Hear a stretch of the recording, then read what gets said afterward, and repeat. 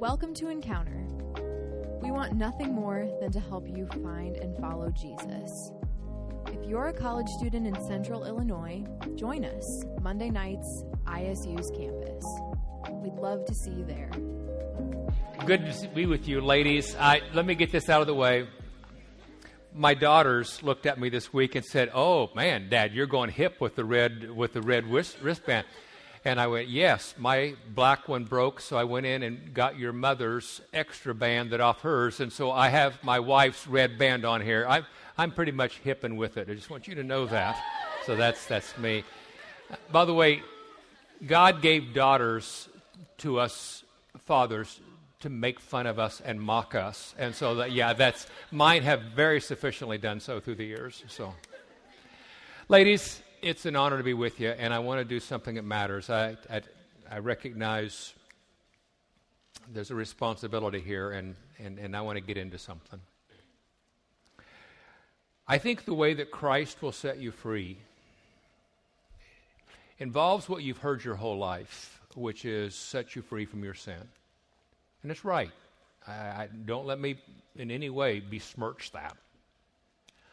But I think probably what you also have to hear, and I think it's the one that makes the difference in your discipleship and your own joy and delight, you need to be set free from your own wrong story.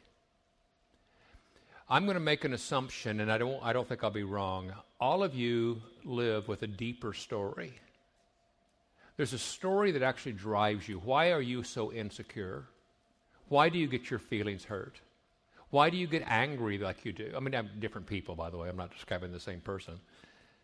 Why do you notice everyone else's success and it feels like a threat to you? Why do you withdraw from people? Why are you so craving to always be with people? Why do you hate solitude time? I mean, just all the things that make us. My guess is that you have a deeper story that's playing out in your life that you're going to be redeemed from. And so that's where I'm going to start with this one. So let's say that I had 2 or 3 days with you just as a friend, and we just talked, and I said to you repeatedly, "Tell me your story," and you just began to tell me your story. You told me everything, and we don't tell things linear. We tell them with circles back. And so for 2 or 3 days, you're just telling me your story. And when you get done, I'm oversimplifying, and I really wouldn't do this in reality, trust me. But when you got done, 2 or 3 days, 2 or 3 hours each day telling me your story, I would say, "Okay, so let me get this right." And I began to storyboard your story, which I wouldn't, but. So I go, "Okay, so you were 2 when your dad walked out on you and mom and stuff." "Yeah. And you were 4 when you got the stepdad, and the stepdad wanted mom, but he really wasn't that interested, and you got the siblings brought in, the halves brought in, and yeah, that's okay. And you were in 1st grade when one of the stepbrothers molested you." "Yeah, that's what happened." "You were in 2nd grade and 4th grade and 5th grade, 6th grade, and you just tell me your story." I mean, it's the friend as a freshman in high school that you were such good friends with, and that turned. You don't even understand to this day. How did that friendship turn so bad? And they can't stand me, and I felt so betrayed. And I have trust issues because that friend did. And you were a sophomore in high school when this happened, and junior, and you just go through. And you say, "Yeah, that's kind of who I am. That's kind of why I am what I am." And I say, "Thank you for telling me your story." Now, you got to use your imagination and cut me some slack. So I call my good friend, the novelist, Stephen King. We're just like that. And so I call Stephen King, and I say, "Stephen, would you come by my office?" And he said, "Sure, be happy to, Randy." And so he comes by my office, and I say, "Stephen, I'd like you to write a novel." Now, some of you might not know who Stephen King is. I guess I better start with that. Stephen King writes dark stories. Would we all agree? Dark stories. If you want joy and delight in your life, don't read Stephen King's books, okay? So I invite Stephen King by, and I say, Stephen, would you write a novel, if you wouldn't mind, just kind of, dedicate it to me, if you wouldn't mind. Would you write a novel? And Stephen, I want you to use these plot points. I need you to stay with these plot points. Stephen says, sure, Randy, I'd be happy to. So he's gone 6, 7, 8 months. He comes back, and he brings a book, a rough draft of a book. I read it, and it is dark. I mean, it is heavy. It is got crisis and tragedy and all kinds of things in it. It's a dark book. Now, it's brilliantly written, but it's a pretty tough story. I say, thank you, Stephen. This is an honor to get to read this. Here's $37.50. Thank you. And Stephen leaves my office. So I go call my good friend Steven Spielberg. We're two just like that.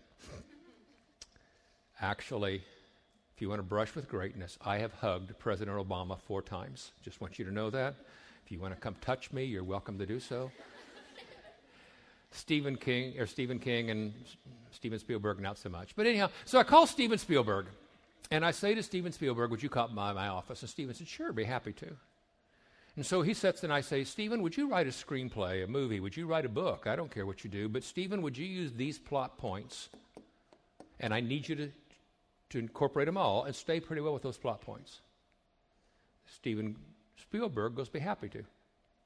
He's gone 6, 7, 8, 10 months. He comes back and he brings, and I read it, and it is the most high-fiving, fist-bumping, joyful. I mean, stick your chest out. This is good. I mean, this is victory. This is incredible. Now I'm confused.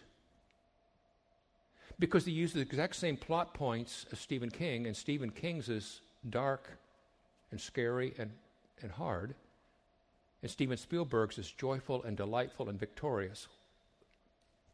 I don't understand. Here's why. What has happened to you does not dictate and control your life. The narrative you've created to make sense out of your life is actually what dictates and drives you. The narrative that you have created is actually what drives and dictates the life of your deeper story. When I say you need redeemed of your story, one of the things that I want to just simply say to you is I'm going to tell you, and I'm 100% right. I'm not arrogant. I'm just right on this one. You don't even know your own story. Your own sin confused you. The sin against you confused you. A broken world confused you. And here's what really bit you. You started that story as a 3 or 4-year-old child trying to make sense out of your life. Children are magnets for pain. They are terrible interpreters of pain. And so you started trying to make sense. If I were just funnier, if I were just smarter, if I were just better, if I were just this, or people are this way and when they see me, and you started a story as a 3 or 4-year-old kid trying to make sense, and then the first grade kid added to that story, and the second grade kid added to that story, and the third grade kid added to that story, and don't misunderstand me, there were some significant hard things that happened, and good things too in there, don't misunderstand me, but as you went through your life and trying to make sense of it, you've just kept adding to that story, and I'm looking at a group of young women that don't even realize they are living out the narrative that a little 4-year-old girl started. And a third grade girl added to. And things become self-confirming. Once you believe something, something becomes self-confirming. When you meet Jesus, I'm going to get to the punchline, I'm going to circle back. When you meet Jesus, I can guarantee you what Jesus is doing to you. He's going, oh, sweetheart. No. That impacted you and affected you, but that wasn't about you. No, sweetheart, you've got your story wrong. That's not who you are. That's not how I see you. That's not your worth and dignity. That's not, but you've lived with such self-confirming things to match the narrative that you created. You are the Stephen King. It was a crazy experiment. I'm throwing this in here. Crazy experiment. Steve and Shelley, they were both on staff at John Brown University in the psychology department. And I've heard Steve teach this 2 or 3 times. And so I quote him on it. They did a social experiment on the beach in California. That social experiment was pretty simple. They brought in individuals one by one who looked nice, who the world would say you either have beauty or are handsome at some level. Not superstars, just people. And they said, we need to do an experiment out on the beach. And they brought them in one at a time. Here's what we want you to do. We want you to just walk out and have interaction on the beach with people. Just give the Frisbee back to them. Nice dog, wave. Just don't do anything obnoxious. Just walk around the beach. You are handsome or you are pretty, and we just want to know how people respond to someone with your looks. So they came back about an hour and a half later, and most of them put 7s out of a 10. People respond fairly well. They were friendly. They would smile back. They would wave. I felt pretty accepted. They said, okay, now we're going to send you out and we're going to mar you. We have a Hollywood makeup artist here, a collection of them. We're going to mar you. We're going to put an oozing sore on your cheek. We're putting a hideous kind of mark here, perhaps. Each one was different. But it's something clearly when people see you, there's a chance they could draw back. And what we need you to do is we're going to send you on the same route, 3 or 4 hours later, but we're going to send you out, and we want to know how people respond to people who aren't as attractive. So they took you about 2 hours in a chair, an hour and a half in a chair doing the makeup, and they brought a mirror to you, and you went, ooh, that is bad. Yuck. That's kind of nauseating. And you saw it, and you went out. You came back, and here's across the board. You marked that people responded to you at a 3 or a 3.5. Half or less. People withdrew from me. People didn't want to look at me. People were embarrassed by me. Here's what you need to know. There was no difference in reality. What? They showed you a mirror of the hideous thing, but just as you walked out the door, the makeup artist would say, hey, a second, let me straighten that out for you. They used the beach because there are no mirrors there. And they said, let me straighten that, and they pulled it off. It left the glue, so you thought it was still there. It's not there. Your self-perception begins to say whatever your narrative, and you add to it. And so when I began to meet Jesus, and I have this crazy story that I believe about my life, I'd be worth more if I were taller, shorter, skinnier, better, smarter, funnier, I were whatever it is. I'd be better if my dad just loved me. I would just be better. And don't misunderstand me. I'll say again, your own sin confused you, and the sin against you confused you. But you begin to create a narrative about your life, and the redemptive work of Jesus is pretty simple. Jesus begins to say, child, I love you, but you don't even know your own story. You're living out a survivor's narrative. You're living out the narrative a broken culture taught you. You're a $1 million kid who believes a 10-cent story.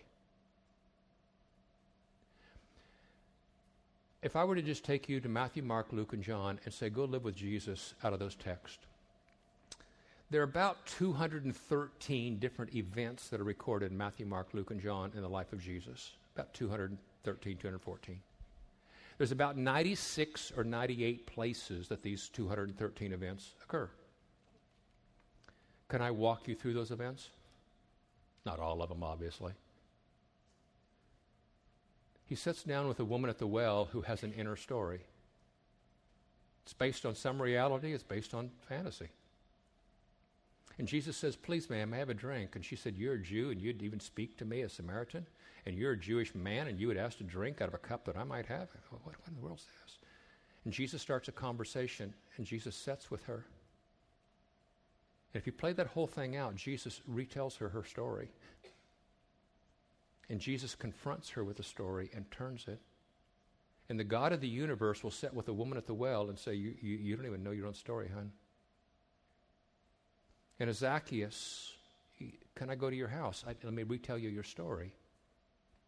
Simon the leper. If I walked you through all of those and said, look at every single one of those, what you would actually find is a Christ who every time he meets you is redeeming you, not just from your sin, but from your story. Many of you in this room, let me just make a simple observation for many of you in this room. You don't understand a simple phrase that is really, really true. What happened in your life with your dad, your mom, your brother, the stepbrother, that you fill a blank in? Whatever happened, it impacted you and affected you, but it wasn't about you.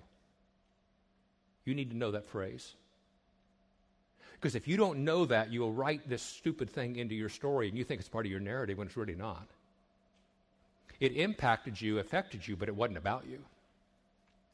Let me take the busiest road in Bloomington or wherever it is you live. Let me take the busiest road and you're driving down that road and a car pulls out and hits you. Little fender bender. You'd be stupid and wrong to jump out of your car, run around to that driver and say, why'd you pick me out? Out of all the drivers on the road, why did you want to hit me? What do you got against my white car? Do you not like white cars? I was going to the doctor. Are you trying to keep me from getting to the doctor? You would be the nut, okay? Why? Because it impacted you, it affected you, but it wasn't about you. It would have happened to anybody who was driving by. When you were molested as a 5-year-old little girl, I am sick for you, but you need to know that had nothing to do with you. It had nothing to do with your worthlessness, nothing with the fact that they thought you were worthless. Any 5-year-old girl there would have had the same thing. Your father walking out on you, your father struggling to love you and know how he should, or your mom and some of her emotions, or maybe the sophomore boy you dated. I mean, it doesn't matter. A teacher overloaded, it doesn't matter. It impacted you and affected you, but it wasn't about you. But you keep writing that in your story like it was about you. Wrong story, hon. You have to have your story redeemed because you're living out the wrong story. This illustration, I know, doesn't apply for everybody, and I apologize. It's just mine. I grew up with a dad trying to just make a living farming, ranching. Dad had nothing. Dad got kicked out of high school as a sophomore in high school for fighting. He's fighting, got kicked out of school. My dad probably lived out of a bottle for 5 or 6 years, just bummed around the country. He would have been that kid in the pool halls and roller rinks. And my dad kind of straightened up when he was in the military in Germany, and Dad came back and married the valedictorian. Explain that one to me. No money. Dad's working multiple jobs. I grew up in a man's environment. My dad had no value really in book smarts, but street smarts my dad cared about. I grew up in that man's environment where your worth and value is you don't make mistakes. If you make mistakes with street smart stuff, you're kind of dumb and kind of dismissed. This isn't my dad's story, by the way. This is my story. I'm unhooking an implement from behind a tractor. I'm probably 10 or 11 years old. It's borrowed from the neighbors. It's a disc. Some of you know what that is. Others, it doesn't matter. I could say any word I want. It's a piece of implement that turns dirt over. And it's a neighbor's, and I wasn't familiar with it. It's 9:30 at night. It's dark, and it's got 3 hydraulic hoses that connect from the tractor to the disc. And I saw 2 of them and unhooked them and unhooked the pin, and I drove the tractor off, but I didn't see the 3rd hydraulic hose. They cost quite a bit. That's not the big issue on this. And they snapped. I snapped the hose. My memory of that is being a 10 or 11-year-old boy just in the barn after I parked the tractor, and I'm just throwing up, and I can't stop throwing up. You're so stupid. You're just so stupid. You're just so darn stupid. Why? Because in my value system and in the narrative I've created, you don't make mistakes. I fought that value system as a kid. I made good grades because if you don't make a good grade, what's it say about you? I don't lose in sports. Oh, I may lose, but I don't lose. I've had 79 stitches on my face from about 8 or 9 different occasions, all of them sports. because I'm keeping my head in longer. I am not losing this thing. Why? Because it's no longer about what happens with the football. It's what happens in my story. My wife will tell you I don't have much of a temper, honestly. My wife would tell you that most of my characteristics are not too offensive unless I get embarrassed. And if I get embarrassed, and again, this is an old story when she first married me, that's when I made a fool of myself. Because failure was a part of my story. Even as a young preacher, I was preaching some places that if I preached a bad sermon, and they happen fairly regular, and I'm looking at 1,000 people out there, and I'm going, oh, that's humiliating. That is so stupid. You're just so stupid. I knew I was redeemed by Jesus, but my story wasn't redeemed. When I was a young guy, and I'm going, oh, man, that was a horrible sermon. That was embarrassing. I can't wait to preach. I wish Sunday would come on Tuesday so I can preach a better sermon. No, Randy, the Lord would say, Randy, you don't understand. Your healing is not in your sermons. Randy, I'm your healer. And Randy, I loved you when you were in a nursery and didn't know your name, and I will love you in the nursing home when you can't remember your name, and your sermons have nothing to do with it, Randy. I care for, and Christ has to redeem my story. I can tell you as an old guy, he will. But you have to challenge your own story. Here's another way of saying the same thing. If I looked at you as a sophomore girl in high school, or I looked at you as a sophomore girl in college, there's a very good chance that you're covered, and I'm speaking metaphorically, obviously, but you're covered with Post-it notes. You have 1,000 Post-it notes on you. You're smart, you're dumb, you're stupid, you're not funny, you are funny, you're this, you're that. You have Post-it notes all over you. They were put onto you by coaches. They were put on by teachers. They were put on by stepdads. They were put on by stepbrothers. They were put on by 8th grade boys you went to this 8th grade dance with. They were put on by friends. And the handwriting is lots of other people, but if you actually counted, half of those have your handwriting on them. And you're sticking Post-it notes. And you don't know which set to believe. Some days you feel in a good mood, so I believe this set. And other days, not so much, and these are the ones you believe. And Christ meets you and goes, oh, sweetheart, and poof, we need to take every Post-it note off and let me retell you your story. Let me stick on you who you really are. Some of you are living beneath your dignity.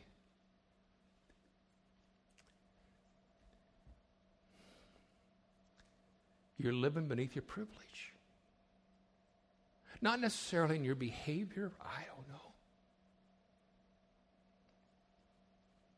But the longing in your chest, the loneliness you feel, the craving you have, the frustration you have, those are actually not coming from where you think they are. They're coming from your deeper story that's never been redeemed.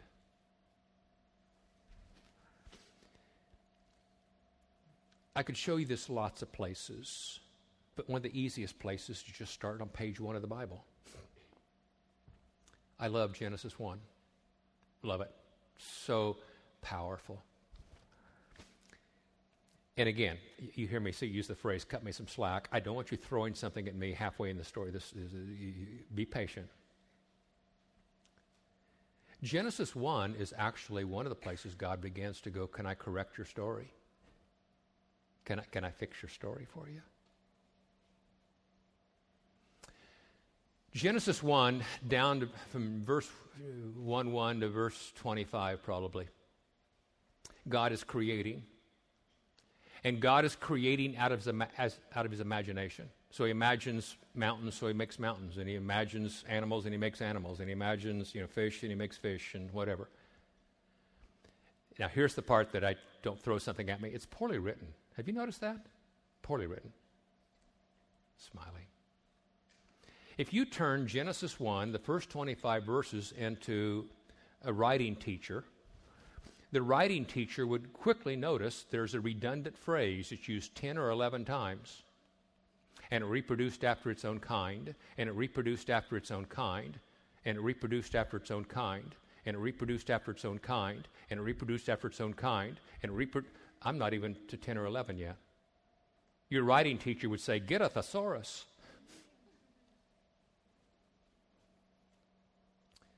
It's not because God is a poor writer, it's because he has a highlighter. And he's highlighting something he doesn't want you to miss. Because he's about to take a hard turn at Albuquerque on verse 26. And that hard turn is this. Up to verse 25, everything comes out of his imagination and it reproduces after its own kind. And then God says in verse 26, and then God said, let us make man in our image, after our kind. Male and female, he created them. For the first time, God doesn't make something out of his imagination. He makes something out of his own nature, and that's you. Do you know what that means to be made in the image of God? It means your worth and value is declared to you. It is declared. I used the little phrase last night. I'll build on it. You're the shadow of God. You just are. I was with a 1-year-old granddaughter. She's now 15, so 14-year-old story apparently. Actually, she's about to turn 2. And I've got grandfather duty that day with this little blonde, blue-eyed little girl. And again, a few days before she turned 2. And so I decided to just entertain her. It was a sweet, wonderful late day in May. I set her on my lap on a riding lawnmower. No, we did not mow with a 2-year-old on my lap, okay? But I used it like a kind of a go-kart around the yard. And it was a day that the shadows were just so crisp on the ground. Just one of those days. And so I tapped Kinley, and I had Kinley look at her shadow down on the ground. And she's looking, and I said, Kinley, wave. And Kinley took her, and the shadow waved back at her. And she didn't know what to think. She raised 2 hands, and the shadow raised 2 hands. And Kinley began to giggle and laugh, and she began to do things. And and she giggled, and she laughed, and she laughed. And I would turn the lawnmower, and the shadow wasn't there. And I would point behind me, and she'd climb up my shoulder and look, and she just found her shadow again. And one of my favorite days as a grandfather was the day that Kinley found her own shadow. One of my best days as a human being was the day I discovered who I actually am. I'm the shadow of God. Well, he's the greater and he's the and I'm the lesser, but I know. Do you know what it means to be most myself? Is to look most like him. When my kids were little, we had a book about the little boy that lost his shadow. I remember reading it to them when they were little bitty, and little boy and his shadow. It's written from the shadow's perspective. And the shadow gets away from his little boy, and at first he feels great freedom. He can be whatever he wants to be. He doesn't have to be just the little boy, but then he begins to get scared and lost, and he doesn't know what he is, and he tries to be a tree, and he's not a tree, and tries to be a cow, and he's not a cow, and he tries to be a barn, and not a barn, and he tries to be, and he keeps getting more and more misshapen, and he doesn't find relief till he comes back and finds who he really is. That is the story of my own life. And my worth and value was not whether or not I see hydraulic hoses on tables or whether or not I win or lose a game. And my worth and value is not whether the funniest one or the smartest one. My worth and value has been declared. In Genesis 1, you're made in my image. That's your worth and value. Second, in Genesis 1, verse 26 and verse 27, the Lord says, come on, kid, co-rule with me. Co-rule. You're not the kid told to shut up in the back seat. Come on, sit in the front seat with me. I'll make them, you name them. I want you to co-rule with me. And the third thing that he does is in verse 28, and he blessed them. Now, wait a second. They haven't turned a tap yet. They haven't mounted anything. Withhold your blessing till they amount to something. Wait and see how they turn out. And God goes, no, I'm speaking words of affirmation and affection over them because of who they are.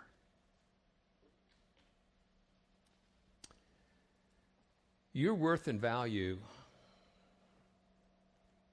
you're a $1 million kid who's had a short bus ride through a tough neighborhood. And your worth and value is declared from the outside. You don't have to go earn it. You don't have to develop it. You don't have to go find it. You don't have to go crave to get the blessing. guess I've been with enough girls. I don't know most of you in this room, obviously, but your faces, I'm so sorry for the pain. And so I do get emotional. If I were to pull a $100 bill out of my pocket, I told the guys it'd be magic. If I were to pull a $100 bill out of my pocket, and I need you to do audience participation, no matter how dumb I may sound, all right? And I hold it up, I say, how much is it worth? Your answer would be? $100. Good job. So I take the $100, and I go out and find a mud hole out here, and I throw the $100 in it, and I take my shoe, and I wipe it around in the mud, and I pick up the $100, and I say, now how much is it worth? Your response would be? So I go, that's not enough. So I find where, and again, this is a little gross, but I find where the dog has been, and there's a little dog manure, and I take it and I throw the $100 around, and I take a stick and I wipe it around through that, and you're looking at me with your eyes getting really big if I were actually doing that. And I take a pair of gloves and I pick it up and I say, now how much is it worth? Your answer would be? Because the only thing you're thinking is, what kind of an idiot are you to treat a $100 bill like that? You're $1 million kid. And the molestation that occurred to you, or the abandonment that happened, or the boyfriend that walked off, or the friend, it did not change your worth and value. Your worth and value was set outside of you. You're $1 million kid who needs to know what Christ thinks of you. You need to know that your story. Now, you're a sinner. Don't misunderstand me. But I happen to notice that Christ is pretty affectionate toward sinners. And yes, you're living brokenness, and Christ is trying to call you to a way that you don't have to keep scarring yourself. But your worth and value is established. And the blessing was already spoken over you. You want to know the actual weakness, most of you in this room, is you're still running around looking for the blessing. I about guarantee you, there's not a single girl in this room that if you have sexual misbehavior in your life, it wasn't because of lust and sexual drive. You were looking for a blessing. Please, somebody bless me. Please bless me. I want a blessing. Any of you got drunk in this room, you didn't get drunk because you loved the taste of alcohol. You got drunk because there was a group. And please, I want a blessing. I guarantee you. And Christ is going, oh, child, you're chasing the blessing. Here's just a reality. You are either living your life from the blessing, or you're rather living your life rather frantically looking for the blessing. Please validate me. Please validate me. If a guy doesn't date me, or if the right guy doesn't date me, how can I be validated? If I'm not the smartest kid in the class, how can I be validated? If I don't have this set of friends who include me, how can I be validated? Please validate me, please. Two things should have happened when you came into the world, and they didn't, okay? I know that. We're a broken world. Your parents deeply loved you, but your parents, your mom and dad had a hole in their chest too, because nobody helped them. What should have happened, let me take the first one, and we may not even get the second one, I don't know, time-wise. What should have happened is that you discovered that you were deeply loved. For what it's worth, you were a failure as a child. I just want you to know that. Children are professional mistake makers. Do you know that you fell far more times on those early walking days than you actually took steps? But what should have happened is a mom just picked you up and you're deeply loved and goes, good job, hon. Yeah, you failed. No big deal. You'll get it. And mama should have kissed knees and hugged you. You spilt your milk. And mom's going to go, oh, hon, we got some cleanup to do, don't we? Yeah, it's hard being little, isn't it? It's okay. I spilt my milk when I was little too. And you picked it up. And you should have arbitrarily figured out that when I do really, really well, I'm deeply loved, and when I mess up, I'm still deeply loved. You should have gone to school as a first grader and come back from first day at school, and you say, Mom, they had races at school today, and I was the fastest one. All the kids in my class, I was the fastest. Your mom should have picked you up and held you and said, oh, sweetheart, that's fun. There's 64 Crayolas in a box, and apparently God made your Crayola fast. We'll have fun with that, won't we? Good job, hon. But, hon, you were every bit as loved yesterday when we didn't know you were fast. Don't you ever think you being fast causes me to love you more. But it'll be fun to play with, won't it?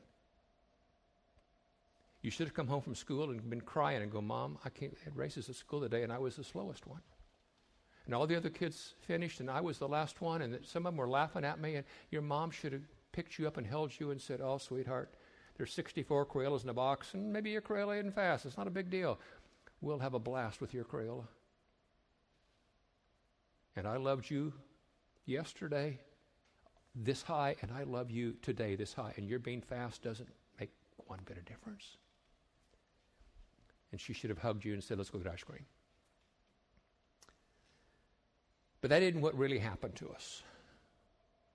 We're in a world where we recognize that somehow we either wrongly interpreted our worth and value was more when we achieved or when things turned out well, and we were less. And children are magnets for pain, but terrible interpreters of pain. Every school in America has about a dozen dirt piles out in front of the school. Your elementary school had it, your junior high had it, your high school has it. I guarantee you it's outside of every campus house as well. It's in every college. Dirt piles. The boys quickly recognize what I'm talking about. You're smarter than them, so you'll figure it out. The game of King on the Hill is kind of fun for a kid's game. You scramble up the dirt pile and you push somebody off, and they try to push you off, and it's a fun game as a game. It's a terrible way to get your worth and value. So you went to school and you had run around your house in your Spider-Man underwear, and you were fast and you were everything, and you jumped and everybody, and you got to school and thought you'd be a good athlete, so you went to the hill where the athletes are, and you weren't good. They didn't want you on the team, and you scrambled and tried hard, but they were going, you be the number 3 right fielder out behind the fence. And when you failed at the athletic dirt pile, you felt like a failure. You may not have thought about it. So I'm going to move to the next one. I'm going to be the smartest kid in class. I'm going to be the smart kid. And you scrambled and you did, but the new kid moved in, and the new kid was smarter, and you kind of blew that test, and the teacher even said, that's kind of strange. You normally do better work than that. What happened? And you began to, and I found out I couldn't. In fact, I think I'm dumb. I don't think I'm the smartest kid in class. So you move to the next dirt pile. I'm going to be the nicest kid in class. And I tried to be the nicest kid in class until that one kid made me angry, and I shoved her, and this and that, and the teacher got this, or maybe I was the nicest kid in class, and nobody seemed to notice. I'm on a dirt pile by myself, and nobody cares. So I moved to the next dirt pile. That's where I can be validated. That's the boyfriend-girlfriend one. So Sammy and Tommy and the drama. Or maybe that one wasn't it. Maybe you moved down to the cynical one. That's the one where you're like Eeyore, that glass is half empty. You use sarcasm. I don't try. I play it cool. I'm one of the cool kids. I act like nothing gets to me. Except it's hard to outcool other people. And somewhere along the line your slip showed. And that didn't work. And we just keep trying to find. You showed up as a freshman in college, and your first thought was, which dirt pile could I possibly win on? 2 bad things happen on those stupid dirt piles. One, it's pretty simple. You can't win. There's always somebody smarter. There's always somebody funnier. By the way, one of the dirt piles, I'm going to be the funniest kid in class. And everybody laughed for the first 3 weeks, and then about the 4th week, they're going, you're dumb. That wasn't funny. But the 2 bad things happen is there's always somebody who's better. And so it breaks your heart. Some of you, that's exactly what you're doing with dating. It's exactly what you're doing with grades. It's exactly what you're doing with internships. It's exactly what you're doing with, you just got a different name for the dirt pile. Here's the other bad thing that happens. You might win. And if you win, it doesn't break your heart, it crushes your soul.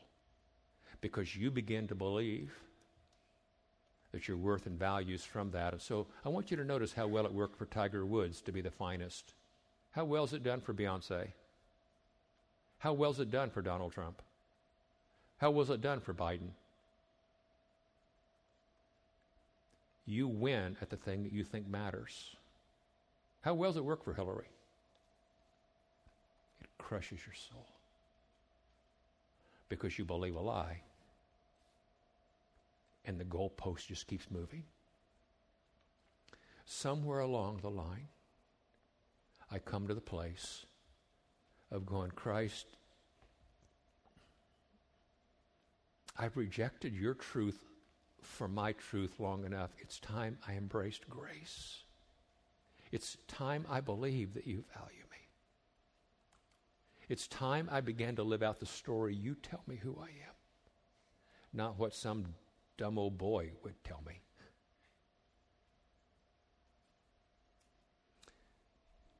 The reality is, the redemption of my story is what changed my life. Discipleship is to believe that Jesus needs to put his fingers on every part of my life, and healing begins to come when you believe a story.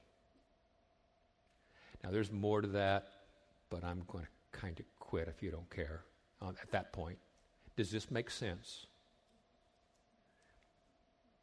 When I sort of sound accusative and say, many of you are on the dirt piles, am I wrong? Stop chasing things that can never satisfy. I think I'm going to let you go. I gave the boys another 10 or 15 minutes, and it dealt with the sexual stuff and the brain and all of that. Talk to the boys about it. It's actually not about sexual organs. It's about your brain and how your brain deals with it. But to do that, I would have to take you guys longer. And you didn't get any sleep last night. Some of you look amazing for getting no sleep. But any questions anybody wants to ask? Let me just start with that. Anything off this that anybody wants to, that didn't make sense or something I ought to clarify?